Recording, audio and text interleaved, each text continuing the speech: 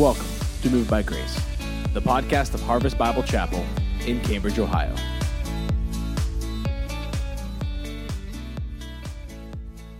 As you're turning your Bibles to Ephesians chapter 5, we do want to wish Regina a very happy birthday. Today's her birthday, so if you're going to get a chance to wish her happy birthday online or with a card, I'm sure she'd appreciate that. So happy birthday, Regina. So we're in Ephesians chapter 5, verses 1 through 21. We're going to start with the first verse, therefore be imitators of God as beloved children. A couple of weeks ago, Ellie was talking with me. It's generally a pretty one-sided conversation talking with Ellie. She told me, when I grow up, I want to kill every animal and eat it. And the first animal I want to kill is a jellyfish because it's going to taste like Jell-O. And I was a little concerned. It's kind of dark, wanting to kill every animal and eat it. So I was trying to think of where this was coming from. And I realized, over the past few months or so, we have had opportunity to butcher some animals in our garage, a sheep and a pig. And I had brought the kids out each time just to kind of see what's going on. This is where the meat's coming from. And I really think that Ellie was just wanting to imitate her father by killing every animal and wanting to eat it. That's the command here. Children imitate their parents, right? It's natural for children to imitate their parents. It's probably the most natural thing for them to do. And as children of God, we are to imitate our Heavenly Father. And that's the command that Paul is giving us to do here. Be imitators of God. Now, as children, we can't imitate our Heavenly Father very, very well. A lot of the times, our Christian walk is often defined by us failing, not being able to do things the way we want to, the way He tells us to. We're sinners, and we struggle. I remember last week when we were shoveling our driveway, Lydia was out there with us helping us. She picked the biggest shovel she could find, it's twice her size, and she was holding it like this and just kind of dragging it around the driveway trying to shovel. As children, we can't perfectly imitate our Father, but we strive to the best way that we can. So Paul tells us how we're to imitate God. He gives us 3 ways that we're to imitate God, 3 commands. We imitate God by walking in love. You see that command in verse 2. We imitate God by walking as children of light. You see that in verse 8. We imitate God by walking not as unwise, but as wise. You see that command in verse 15. So those are our 3 points this morning. And before we get into them, I just want to emphasize a couple of things about this passage. First of all, Paul is talking about our walk. And Pastor Nate talked about this last week a little bit. What is our walk? Our walk is our day-to-day life, our day-to-day living. All of our decisions, all of our behaviors, all of our thoughts, they all kind of combine to form our walk. So when the Bible is talking about our walk, it's talking about our day-to-day lives. We're to have a new walk. The walk we have as Christians is supposed to be different than the walk we had as unbelievers. And so Paul, throughout this whole epistle, he's been contrasting the Christian's walk with the life of the unbeliever. Our lives should be different now that we are Christians, and you're going to see that throughout this passage. So let's get into this. First command, verse 2. And walk in love as Christ loved us and gave Himself up for us, a fragrant offering and a sacrifice to God. This is the greatest commandment, right? You shall love the Lord your God with all your heart, all your mind, all your soul. That's the first and greatest commandment. Jesus says the second is like it. You shall love your neighbor as yourself, right? Jesus is the only man who's ever obeyed these commands perfectly. He's the only one who was able to love his Father and his fellow man perfectly. And so we look to Him for our example of what it means to walk in love. He's the picture that Paul presents to us about walking in love. How does Jesus love us? He gives us a few characteristics here in this verse. He says, as Christ loved us, and Jesus loves each one of His children. right? Jesus' love is a personal love. Jesus has a personal relationship with each of his children. Last year when we were in quarantine on vacation, the kids and I and Steph, we were playing a game, and the basic premise of this game is you got a card, and the card told you whether or not you were a spy, okay? And the whole point of the game, each round, you were trying to figure out who the other spies were, and if you were a spy, you were trying to make everyone else think that you're not a spy. So that's the whole premise of the game. So at the beginning of the round, you get a card that tells you if you're a spy or not. So the first round, everyone got their card, and I just looked at my family. I just watched them. And I said, you're the spy and you're the spy. And I was absolutely right. Second round, new cards. I looked at everybody. You're a spy, you're a spy. I was right. Third round, same thing. New cards. You're the spy and you're the spy. Just based on watching their behavior, watching their faces. Now, I'm guessing that, well, they didn't want to play with me after that. There was no fourth round.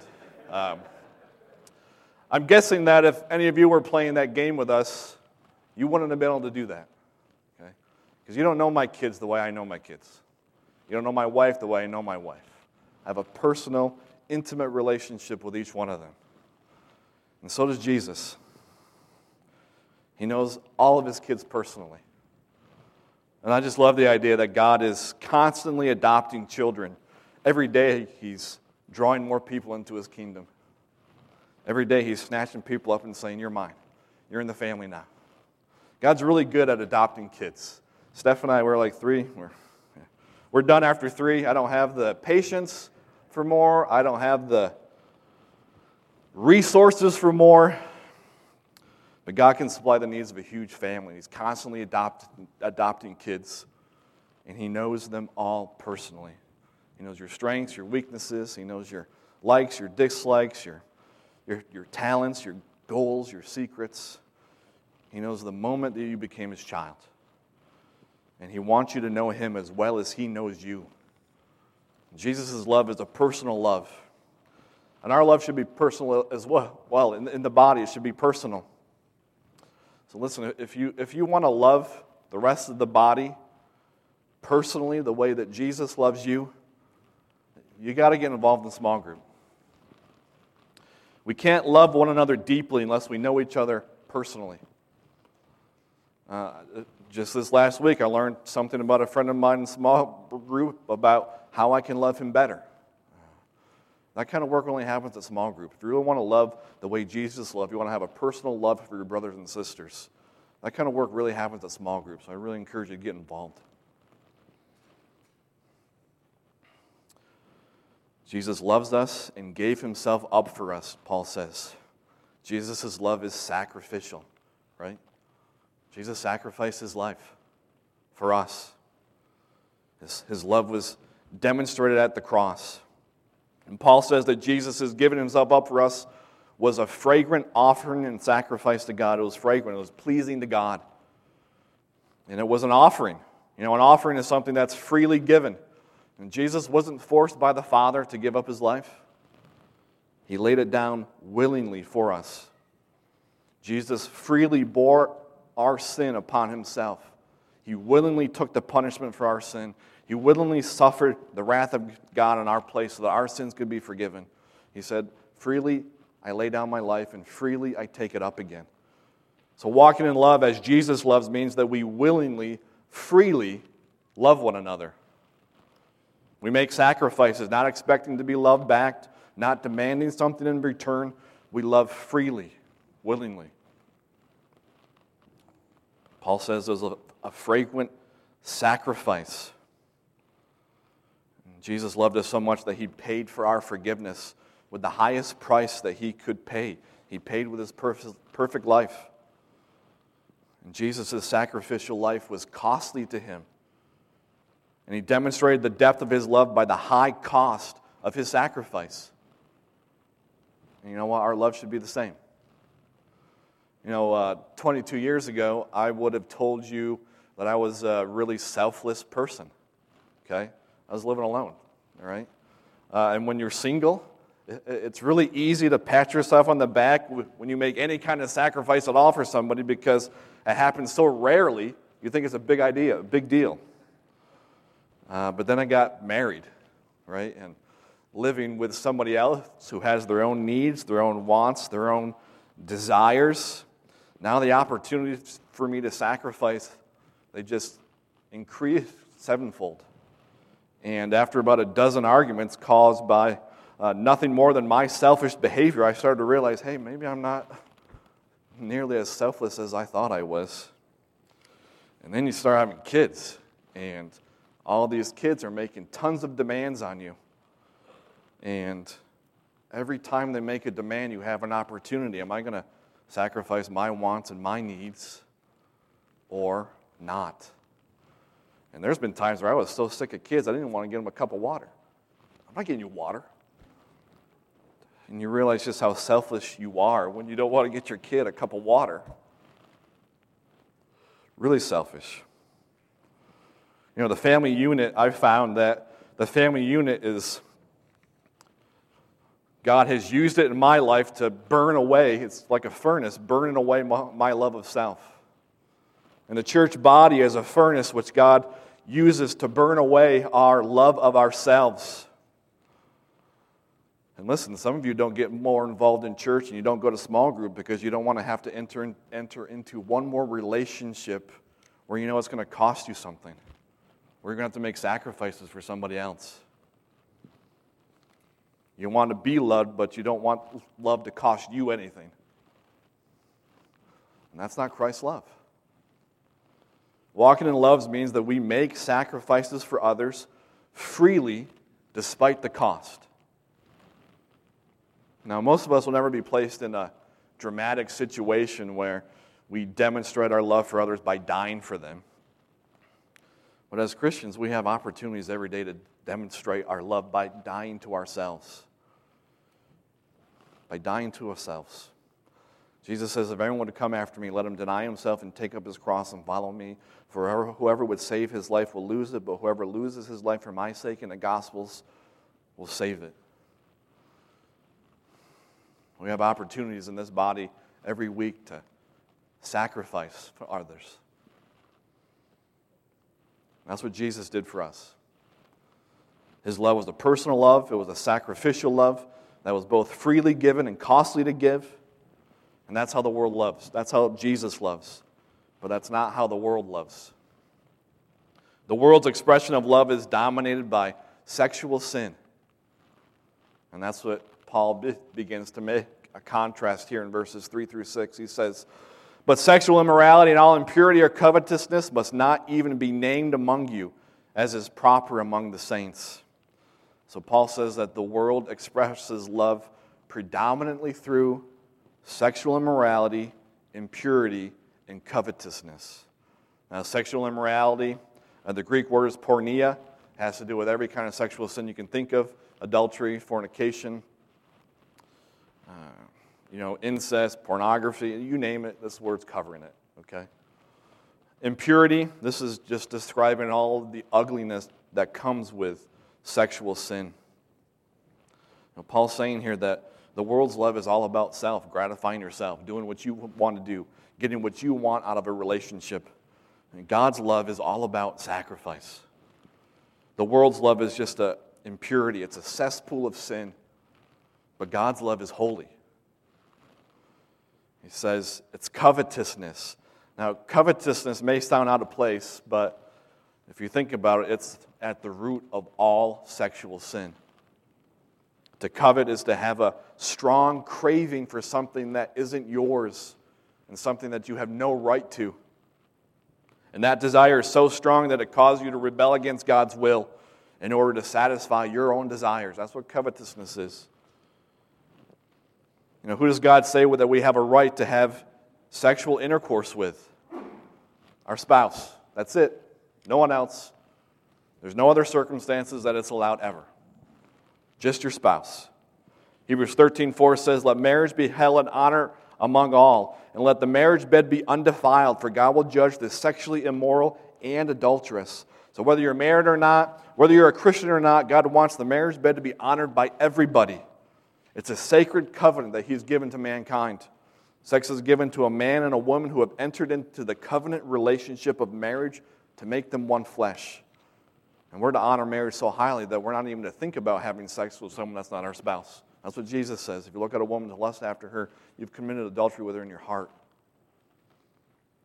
Sexual immorality, impurity, covetousness, that's how the world loves.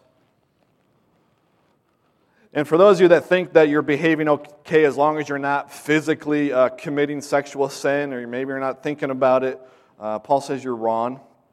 Paul says we're not even supposed to be talking about these things. He says, let there be no filthiness, nor foolish talk, nor crude joking, which are out of place, but instead let there be thanksgiving. We're not to talk about that stuff ever. That's language from our old life. It's not to be a part of us anymore. We're not supposed to think about it. We're not supposed to talk about it. It's not a part of who we are anymore. We have a new walk. So what should our speech be like instead? Paul says, let there be thanksgiving. Now why? Why thanksgiving? Listen, you can't be selfish and thankful at the same time. You can't be coveting what you don't have when you are thankful for what you do have. Those two things can't exist in the heart at the same time. Covetousness is at the root of the world's love. Gratitude is at the root of a Christian's love. If you're thankful for all that God has given to you, then you won't crave what you don't have and let that discontentment lead you to sinning to get what you feel you have been denied. Okay, now Paul's about to get real serious here in verse 5. He's telling his readers in verse 5 that if they are Christians, then their love should not look like the world's love at all.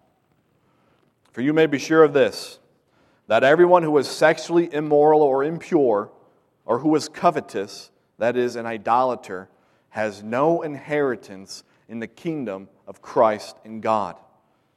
Now again, remember, Paul is contrasting the believer's life with the unbeliever's life. And he draws a real clear line in the sand here, making a distinction between Christians and non-Christians. He's saying Christians won't live in these sins. They will not habitually live in the sins of idolatry, covetousness, sexual immorality, impurity. Now, as Christians, do we fall sometimes? Yeah. And God is gracious to forgive every sin that we confess and repent of. But Paul is saying here that Christians won't habitually live in these sins. They'll repent if they fall into them. They'll turn from their sin. They'll respond to God's discipline. Christians won't remain in these sins. Unbelievers, they live there their whole lives and they don't care. Let no one deceive you with empty words, for because of these things the wrath of God comes upon the sons of disobedience. Remember, the Ephesians, they lived in a city where sexual sin was rampant. Okay, having sex with a temple prostitute was one of the ways that they worshipped in that culture. And Paul's saying that anyone who tells you that you can be a Christian and continue to go to the temple to have sex with prostitutes is a liar. Anyone who tells you that God is okay with you living a life of sexual immorality is a liar. They're wrong. God's not okay with it. So if you claim to be a follower of Christ and you're living in sexual immorality and you're okay with that, that's really scary. And you better be testing yourself to see if you're in the faith.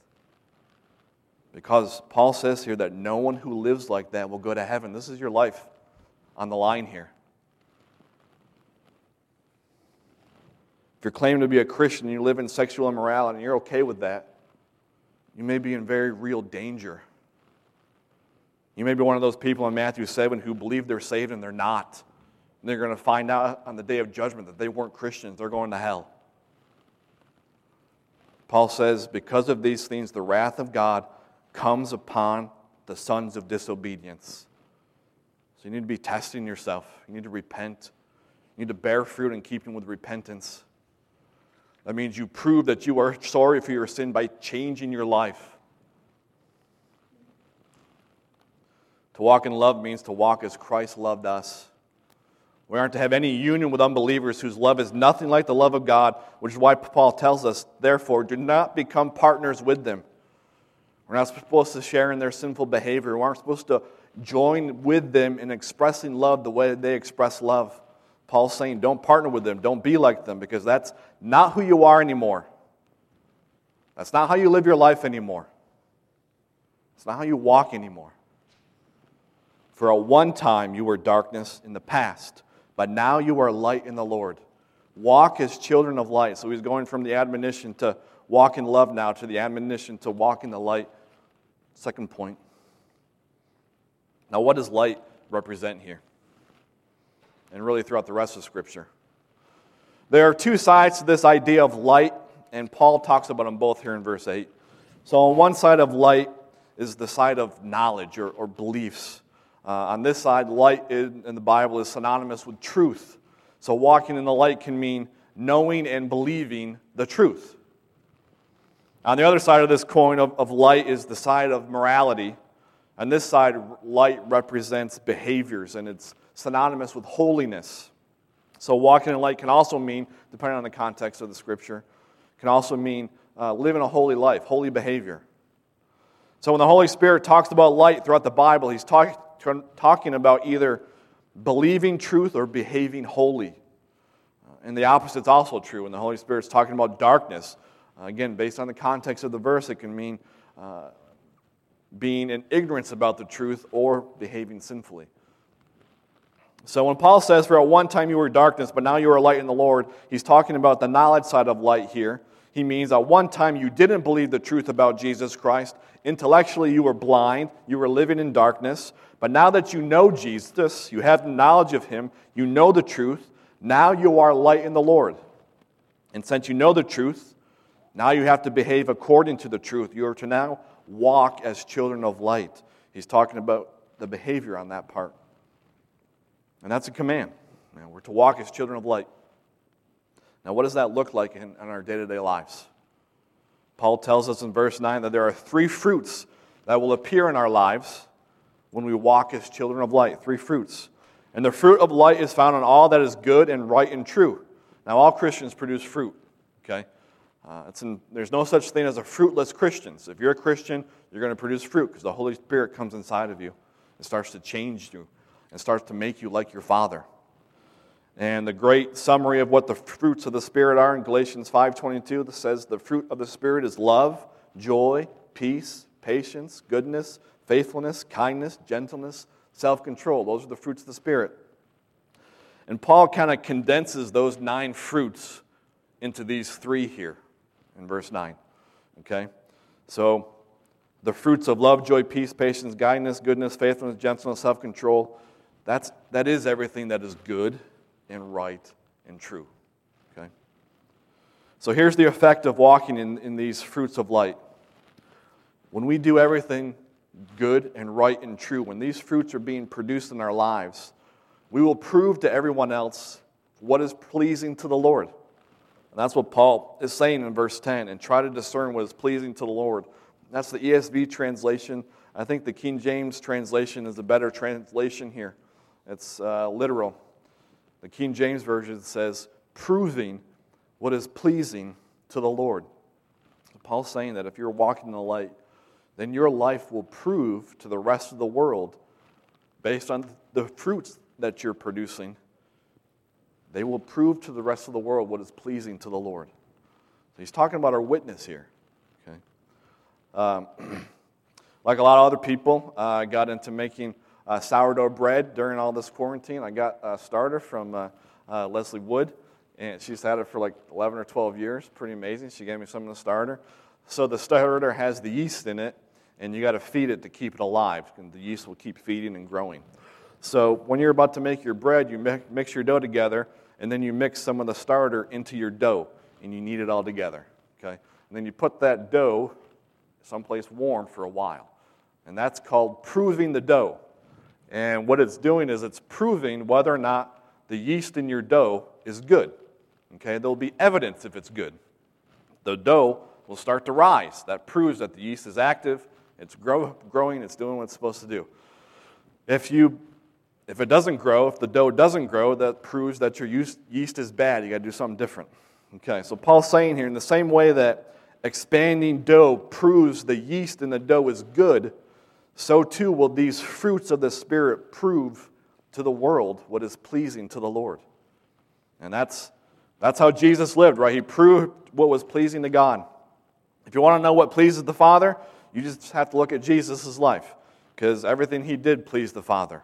As God's children, our lives should have fruit in it that proves to the Lord, to the world, what is pleasing to the Lord.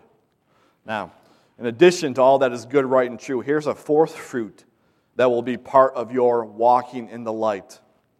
Verse 11 it says, "Take no part in the unfruitful works of darkness, but instead expose them.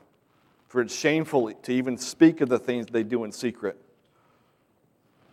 We aren't to have any fellowship with the works of the darkness, but that doesn't mean that we're supposed to not have contact with the world. We're not called to live like the Amish. They got it wrong.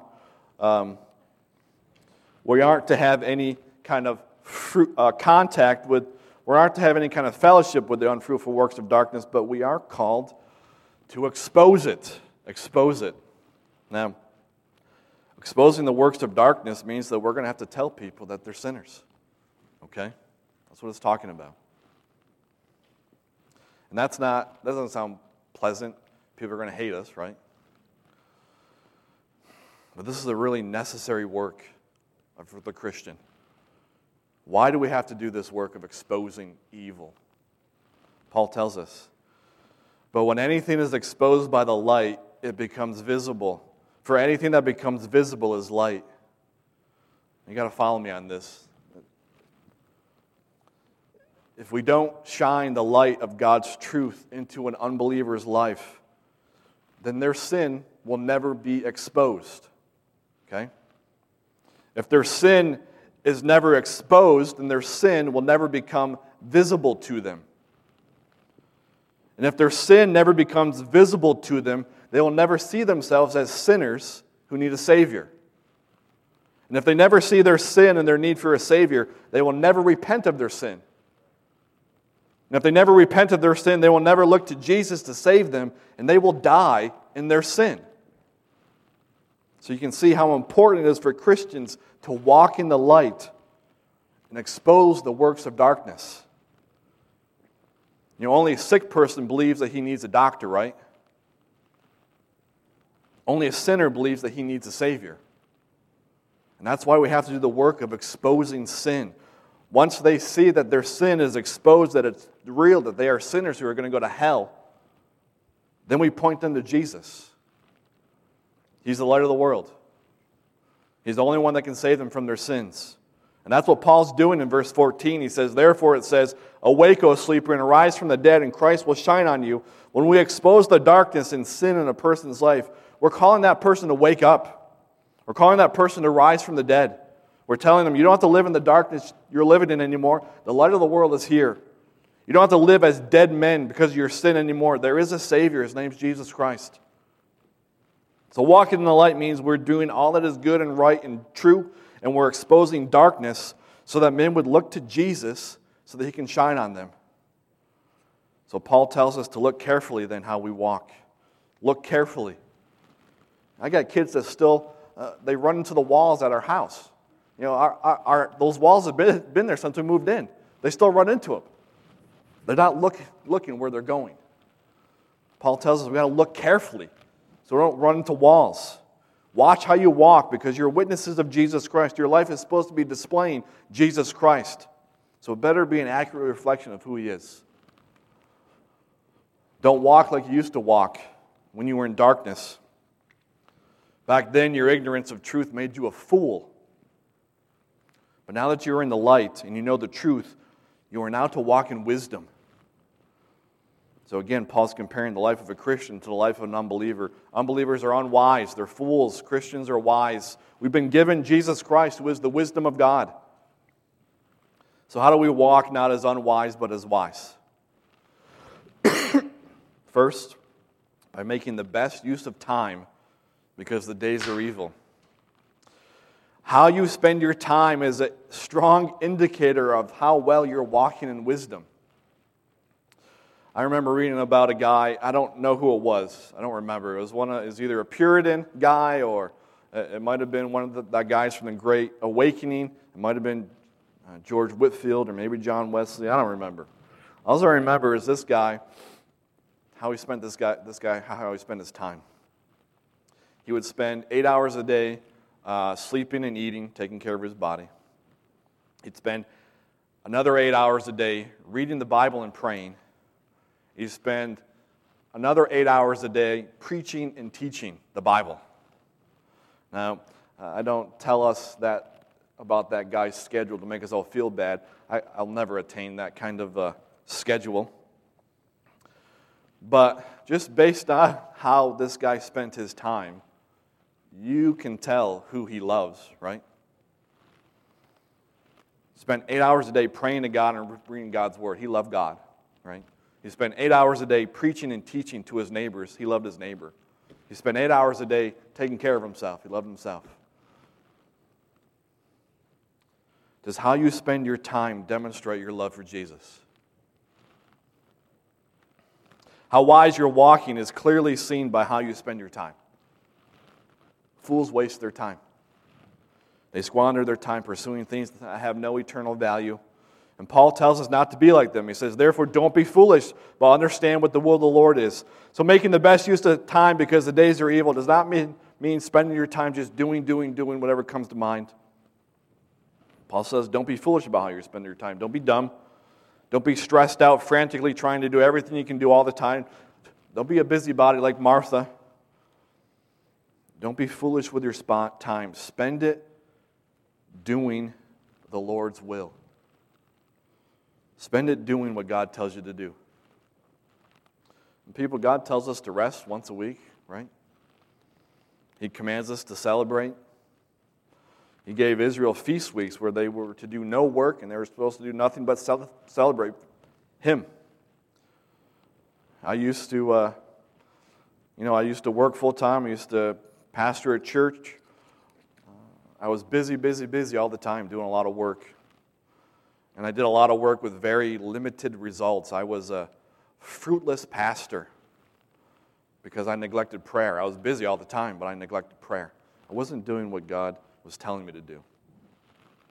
Paul was telling us to be wise about how we spend our time. Do what the will of the Lord is.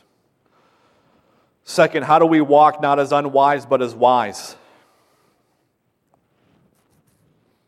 Do not be drunk with wine, in which is excess, but be filled with the Spirit. This is the second thing we're supposed to do, to walk as wise.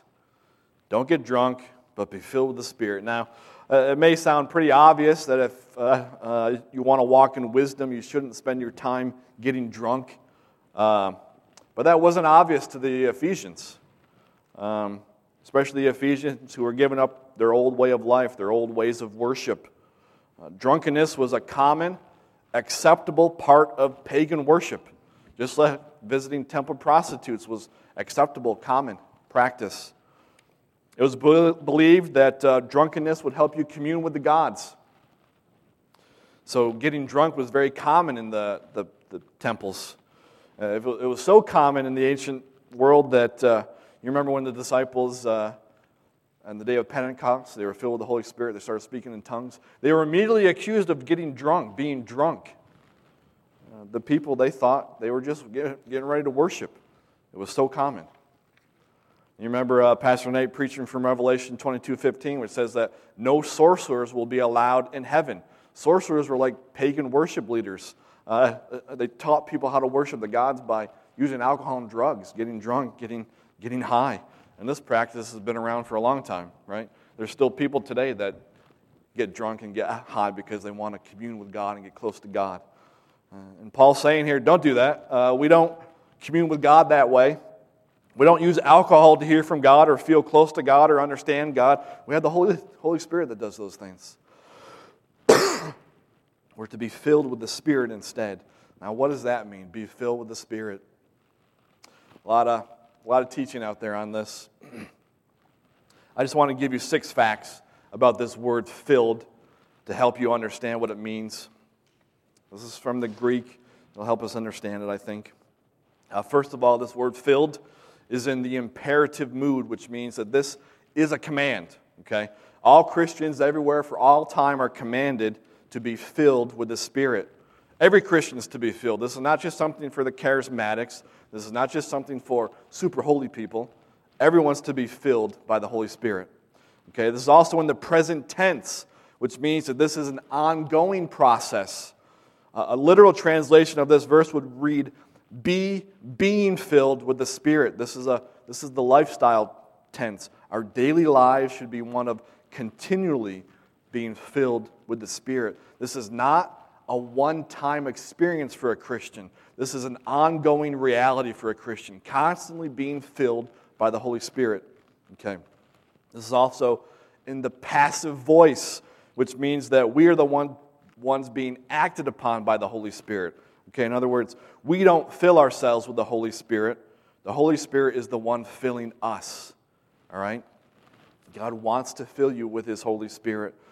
We are to allow Him to fill us by submitting to Him, by obeying Him, by listening to Him. Okay, so let's talk about the word, the definition for a moment. This Greek word is used 86 times in the New Testament. It's a pretty fascinating word. There's a lot of different layers of meaning wrapped up into it. I want to give you three of those layers, three pictures of what this word means. Okay, so if you're taking notes, you might want to write down the word permeate. Permeate. Okay, so obviously we're going to talk about steak for a minute. I like meat, right? Okay. You all need to be dry brining your meat, okay? This is really good for big pieces of meat like brisket, pork shoulders, pork butts, but I dry brine even my steak, chicken, whatever. So dry brining is where you take your meat out of the fridge, thawed, right? You take your coarse kosher salt and sprinkle it on your meat, okay? Both sides, all right? And you just wait a few hours, okay? So what will happen is the salt is going to draw moisture out of the meat. Okay, so you'll see moisture coming up to the salt and like meeting the salt, like, hey, you taste good. The salt will dissolve, okay? And there'll be little pools of water, like salt water, on the meat. Leave it alone. You want it to be there, okay? Don't dry it off, okay? Wait a couple more hours. What will happen is the salt will dissolve and the moisture will go back into the meat. And that salt will permeate the whole piece of meat, okay? And so every bite you get will be perfectly salted. It's delicious. You got to do it. You got to dry brine. Okay, so in the same way that salt permeates steak, so too is the Holy Spirit to permeate every part of us. That's what it means to be filled by the Spirit. The Spirit's supposed to be involved in how our mind works, what we believe, how we think. It's supposed to be involved in our emotions, how we feel, what we love, what we hate. It's supposed to be involved in our will, every decision that we make through the day, permeating us. Permeate, push. You write push down. So think of the Spirit as being the wind that fills the sail of a sailboat and pushes the boat along. The Holy Spirit is the power that fills our sails and pushes us along the path of God's will. Okay, push, permeate, and then write down preside. A king presides over his court as the one who has absolute authority over everyone at the table, right? In the same way, being filled with the Spirit means that He presides over our lives as the one who has absolute authority over every part of our lives. He is the dominating force over every other person in our lives, including ourselves. He presides over us as king, and we submit to His rule over us. So being filled with the Spirit is all of these ideas wrapped together. Okay, we are continually, daily allowing Him to fill us so that He permeates every part of our being. He controls every part of us, and He pushes our lives along the center of God's will. That's what it means to be filled with the Spirit. Walking in wisdom is a Spirit-filled walk. Now, what will the fruits be if we are being filled with the Spirit? What will our lives look like? Paul tells us there are 4, and we're going to close with this. I'm going to ask the worship team to come on up now. We're going to close with this last few verses real quick here. These are the 4 fruits that will show up in our lives when we are being filled with the Spirit. Here's number 1. First fruit. It says, addressing one another in psalms and hymns and spiritual songs. Addressing one another. Spirit-filled Christians will share with each other about the joy of their salvation. We'll talk with each other about how great God is. This, by the way, happens a lot at small group. It's very encouraging. I highly recommend getting into a small group where this can happen. It's mutually benefiting each other by praising God and talking about what God's doing in our lives. And listen, I know I want and need more of this in my home. Right? I want my kids and my wife hearing me praise God for who He is and what He's done. I want more of this in my house. But listen, it starts with me being filled with the Spirit. It starts with you being filled with the Spirit. Fruit number 2, singing and making melody to the Lord with your heart. Spirit-filled Christians will delight in praising God. We love worshiping God individually, corporately. I want more of this in my life too. I hope you do. Listen, it comes from being filled with the Spirit. Third fruit, giving thanks always and for everything to God the Father in the name of our Lord Jesus Christ. Spirit-filled Christians will be thankful. And Paul pretty much covers everything. He says, always and for everything. How often should we pray? Always. What should we pray, give thanks for? Everything. He covers it all.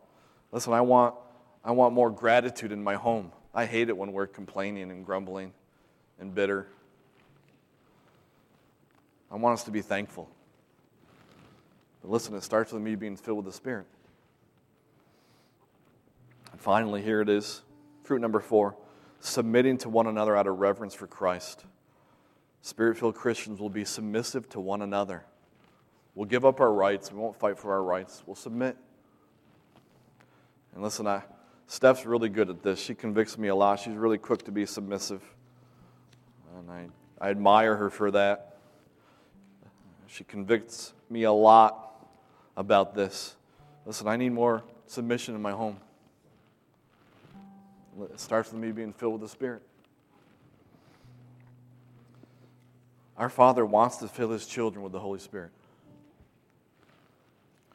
Jesus says in Luke 11, 9 through 13, He says, and I tell you, ask and it will be given to you. Seek and you will find. Knock and it will be opened to you. For everyone who asks receives, and the one who seeks finds, and to the one who knocks will be opened. What father among you, if his son asks for a fish, will instead give him a serpent? Or if he asks for an egg, will give him a scorpion? If you then, who are evil, know how to give good gifts to your children, how much more will the Heavenly Father give the Holy Spirit to those who ask Him? The Father wants to fill His children with His Holy Spirit.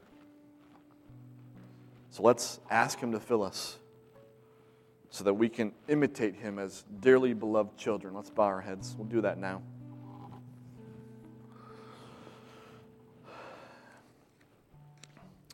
Father, we love You, and we want You to fill us with Your Spirit. You're a God who delights in sending His Spirit to fill us up. God, forgive us for all the ways that we grieve Your Spirit and rebel. Father, we want Him to rule all of us.